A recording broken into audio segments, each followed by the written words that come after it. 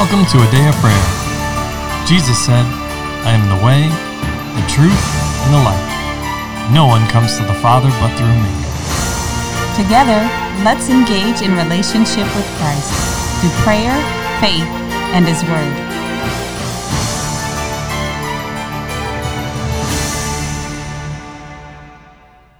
Good morning, everybody. My name is Layla, and you're listening to A Day of Prayer's morning Bible study. We're so glad you could join us this morning, but before we get into the Word, let's take a moment and pray. God, we thank you for today, and we thank you for the beautiful weather that you've blessed us with, Lord, the changing seasons. We thank you that we get to enjoy the flowers and the fruits of the earth, Lord, and the things that you've created and put here for our enjoyment. God, we thank you for our partners and our listeners. We thank you for their families and their loved ones, God. We thank you for those that you're bringing into the kingdom and saving each and every day, God. We ask that you'll bless this podcast so that it'll be helpful to the hearers, Lord, and that they receive your word today. In Jesus' name, amen. In Jesus' mighty name, amen. And amen. Well, good morning and welcome, everyone. Glad to have you with us as we continue our study on, this morning we're continuing in Acts 19. And we are continuing our discussion focusing on verses 21 through 41.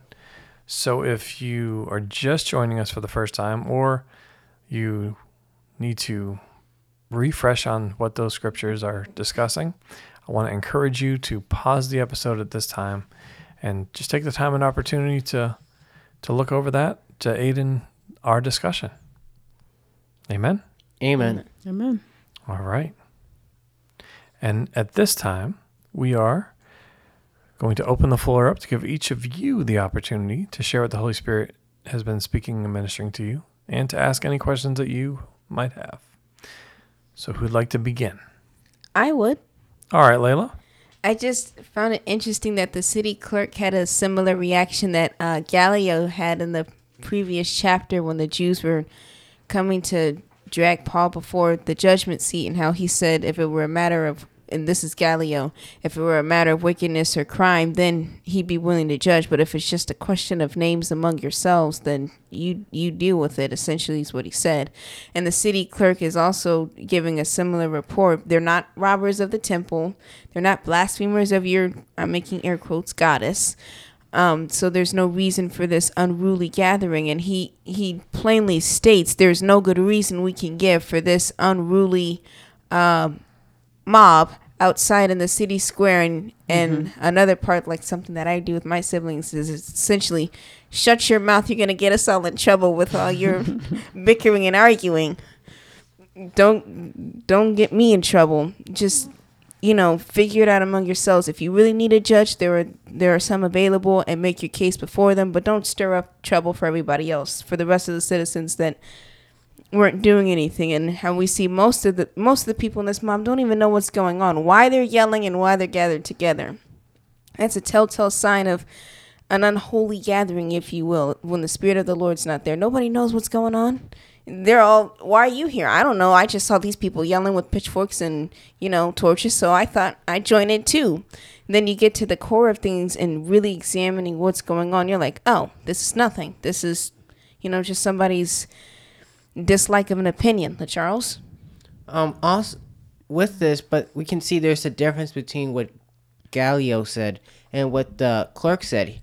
If you notice inside of verse 35, and when the city clerk had quieted the crowd, he said, Men of Ephesus, what man is there who does not know that the city of the Ephesians is temple guardian of the great goddess Diana, in the image which fell down from Zeus? But in my Bible, it has a little thing on the bottom that says he said our God. But also with his address to the crowd, it's much different than what Gallio said. Gallio was saying that because he understood it was wrong, not because he wanted to avoid getting in trouble with those who are higher up, but he just knew it was wrong, basically. Who knew it was wrong? Gallio. He knew it was wrong in some way, meaning that it was not right for them to be there for him to judge it. But we can see here the clerk is trying to save his own skin, but then also in it, he's not acknowledging the Lord. I don't think he's doing any of that. Not in the slightest. I think he's more so just trying to quiet the crowd. Yes, I don't think that I wasn't saying that he acknowledged and said Jesus is Lord directly or indirectly. I'm just comparing the two responses and how they look similar, but there's a telltale difference. And again, he may not be a full-on believer at this point, but this is what he has to work with. So as we're observing, let's look for the movement of the hand of God versus playing whack-a-mole and saying they're not of us, right? That's what we understand about the Lord. He can use anyone to accomplish a purpose. So thank the Lord for him being used and what he did rather than what words he used to articulate speak volumes. So they were happy to go, and the disciples and whatnot to go to be freed from this, and just moving on. Them moving on, not us per se. That's what I'm saying. Ben, I love how you brought up let's get to the core issue, right? And is that not what this city clerk comes up with? He gives all these individuals that had plenty to say beforehand and clearly were yelling and screaming for the last 2 hours. He gave them the opportunity to actually, if there was anything of substance, to bring their accusations up, right? Yes. Sorry, and not accusations, but to bring up actual charges. What have they violated? What laws have they broken? Who have they harmed? Who have they robbed? What have they done that's actually against the law or another individual? And there was plenty to say in the earlier verses, right? Yes. Yes. And there were plenty to say, but notice how it shifted from that into stirring up the people with other nonsense. But when it came to anything of any actual substance, they had to stand silent. That would be the accusers. The accusers had to stand silent. And looking at, again, just so you guys can compare the two, Gallio was a proconsul, so he was the one who could actually judge. But what's this man's name? They just call him the city clerk. The city clerk was not the proconsul, so he couldn't say, "You're dismissed. Get out of here." Yes. You're wrong. If you keep playing, you're going to be in trouble. He didn't have any legal authority to do that, so he had to come to them another way to disperse the crowd and use in line with the authority, the natural authority that he had. So a policeman is not a judge, right? Yes. So you only can operate within the authority that, from the natural standpoint, that you're given. But the Lord will use the tools and the resources that you have so that he can accomplish his will, which is why we were looking at it the way we are, looking at it from the hand of God moving and being grateful or appreciative that people are using what they have, and not the saying that God is condoning lies or anything of that nature or idolatry. I'm not saying that, but I'm saying just look at it from the Lord's perspective. Can we bring up another point in this? All right. Examine Paul for a moment in this situation. So he was determined to be a part of defending the faith in this moment. But yet what happened? The other disciples wouldn't let him. And then what was the result? It quieted down. Okay, the Lord still took care of it. So yes. I bring that up because we're to be led in the Lord in all things. And yes, while we are bold before him and we boldly come before his throne, right? We're not the only servant. We are not the only means or resource or asset or whatever way you want to phrase it. The only vessel that God wants to use or exactly. can use. To accomplish his plans and his purpose. Right? Yes. Yes. The issue started off was against Paul, right? That was exactly what was discussed in the earlier paragraphs, 25 through 27, right? Saying how, 26, verse 26, Paul's persuaded and turned away many people, right? And by what? Saying that these idols that they were making are not gods and that they're made with hands. Well, he knew they were made with hands. He was a silversmith. He was the one making them. His hands made them. So how can it be, right? Isn't there scripture that says that? How can it be that your hands made something, but you now consider it a god? Self-delusion. right? Regardless of the material it's made of. Yeah, so your hands made that. Exactly. So, but here he is stirring up the people, and the people clearly got involved, right? With one voice, they cried out for 2 hours. So I also want to point that out. It's not just about the unity. These people here that were in opposition were clearly united. They were united in opposition to the Lord. So recognize that, right? We, a lot of times that scripture is said about the Lord, right? No, they'll know you by your unity. Well, it's unity in love, a love for the Lord, walking in love, loving one another, right? Our neighbor as ourselves, as the Lord loved us. And when did he love us? While we were in opposition towards him. It says that he loves even those that are ungrateful and wicked or evil men. That's how the Lord loved us. Yes. So understanding those things, it's not just about being united. All of Israel was united against Caleb and Joshua and Moses, and right? And well, wait, what was the results of that? 40 years of wandering in the wilderness and not entering into the promised land. Ultimately death. But they were united. They stood as one people, right? It's not just about standing in one people, it's about standing in one people for the Lord and the things the Lord has said. That's the difference. So for us to recognize that, and then Paul, you see here his love for the Lord, but his ability to be humble. Right? To not rush in and go, well, I'm Paul, I have to be there, and I'm the guy that the Lord sent to go do these mighty things, and look how I'm being used. And no. He didn't enter.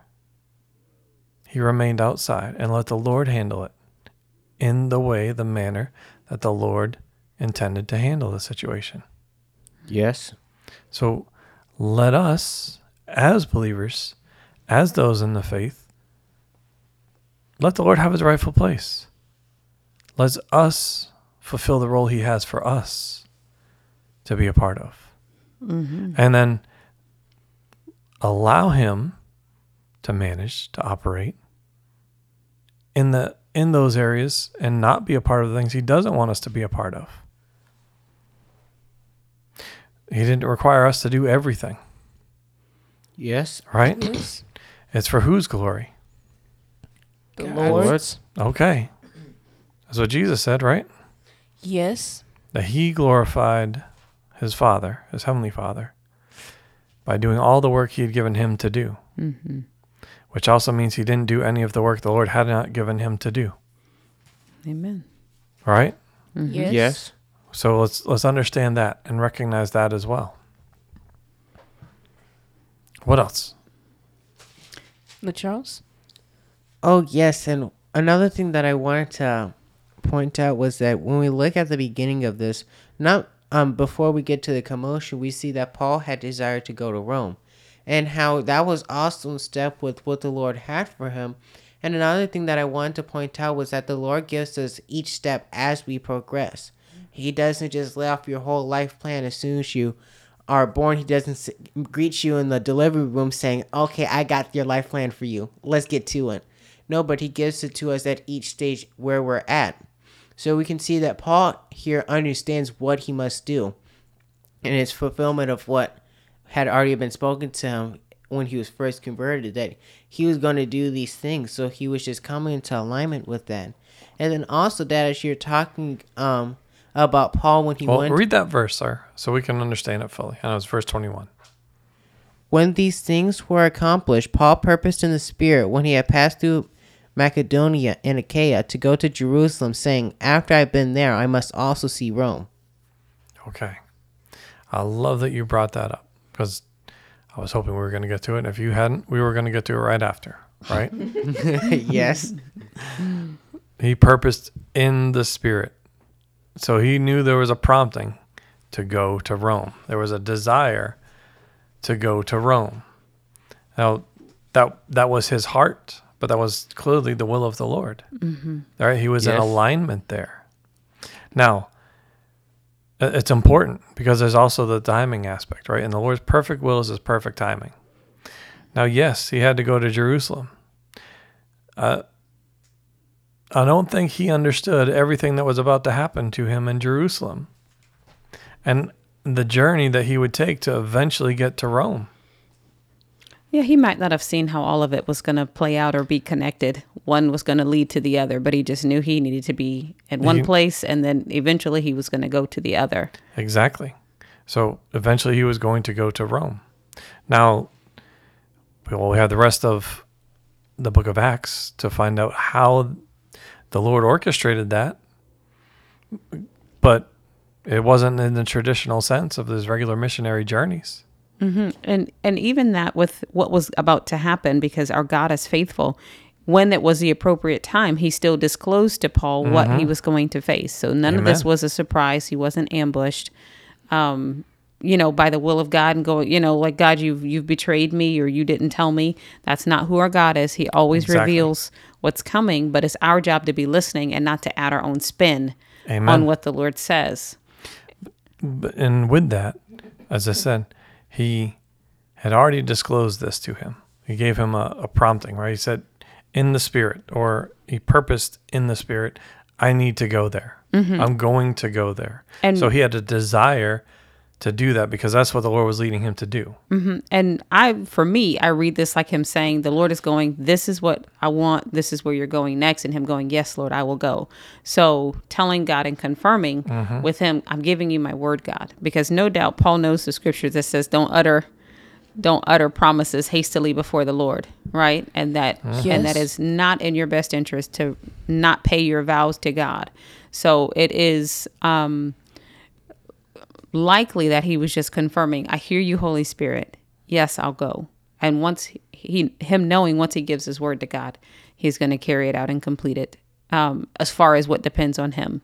And then as he went, the Holy Spirit revealed more and more about how the process was going to go, and the various things that he was going to face. And the Lord let him know many steps along the way that he was there with him. And he would help him and he'd protect him and keep him safe, whether it be in the ocean floating around or on the ship while it's breaking up, or, sending messengers to help and make Paul aware and the guards aware of somebody laying in wait for him. I mean, that God was there to help him every step, but the Lord also let him know in advance, because that's the role and the job of the Holy Spirit. By God design, by the design of the Godhead, Holy Spirit shows us things to come. So he absolutely fulfilled that for Paul. So he could have time to say, yes, God, I'll go. I'm in agreement with you, and I willingly go. Absolutely.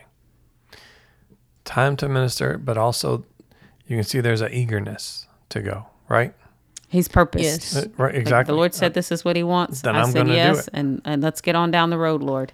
So I was just reminded of in Galatians, right, where he's talking about how he's with the disciples and even Peter, and he's like, hey, they just said, and remember the poor. He was like, the very thing I was eager to do. Like, as I read this, I kind of have that same, you can get that same insight, right? It's, okay, I'm eager to do what the Lord wants to do. And that's what he said, where I have to go next, or where I'm going to go next. So let's get the show on the road.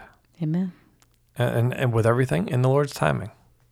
So thank you for bringing that up, sir. Oh, what welcome, else? Dad. And what else was the Lord showing you with that? That was all that the Lord was showing me, and it was like, as you're saying that also I believe that with him saying in the Spirit was that the Lord gives us a prompting, like you said, to go do something, but also it was Paul's desire to do the will of the Lord. It wasn't Paul saying, okay, Lord, if I must, like Balaam, if it pleases you, Lord, I will go, though I may not go directly. But he desired and had a willingness to do the will of the Lord. And it reminds me of how it said Jesus desired to do his Father's will, meaning that it was not a burden to him, but a delight.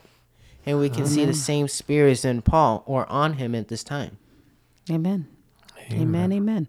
And just to add that, when we agree to do the will of the Father as though it were our own will, and that is our focus, the Lord will put desires in our heart, so we should desire it. So I have no doubts that the Lord said, here's my plan for you. You're going to make a stop here, here, here, here, and here. When it's the final leg, I want you to go to Jerusalem, and then from Jerusalem, you're going to go to Rome, but you're going to be in the prison. And, the Lord has already worked all these details out. And so because Paul is submitted to him, the Lord put the desire in his heart to go to Rome, because remember, he had already told them, I'm not talking to y'all anymore. I'm going to the Gentiles. Right. So he had, and that's the Kamisha version, but he had already, basically shaken the dust off concerning the Jews and preaching the word to them anymore. So for him to go back there, that's because God put that desire in his heart. Absolutely. And when he says, I'll give you the desires of your heart, that's a twofold meaning, that he will put it in your heart, like it's implant that word in you, that desire to go and do, and then he will also fulfill it. Amen. There's a lot in there. So let's pause there for today and allow the Holy Spirit to speak and to minister to you as you search the scriptures out. Amen. Amen. All right. Can I get a volunteer to close out in prayer, please? I will. All right, promise. Lord, I just thank you for today. Just thank you for giving us your word, Lord, and just allowing the word to apply to us, Lord, and just being there, Lord, for everything, Lord, and just telling us what we need to do, Lord. And Lord, I also just thank you for showing us how to be willing, Lord, and just being the perfect example for us, Lord. In the name of Jesus, amen. In Jesus' mighty name, amen. And amen. Well, we love you. God bless you, and have a wonderful day.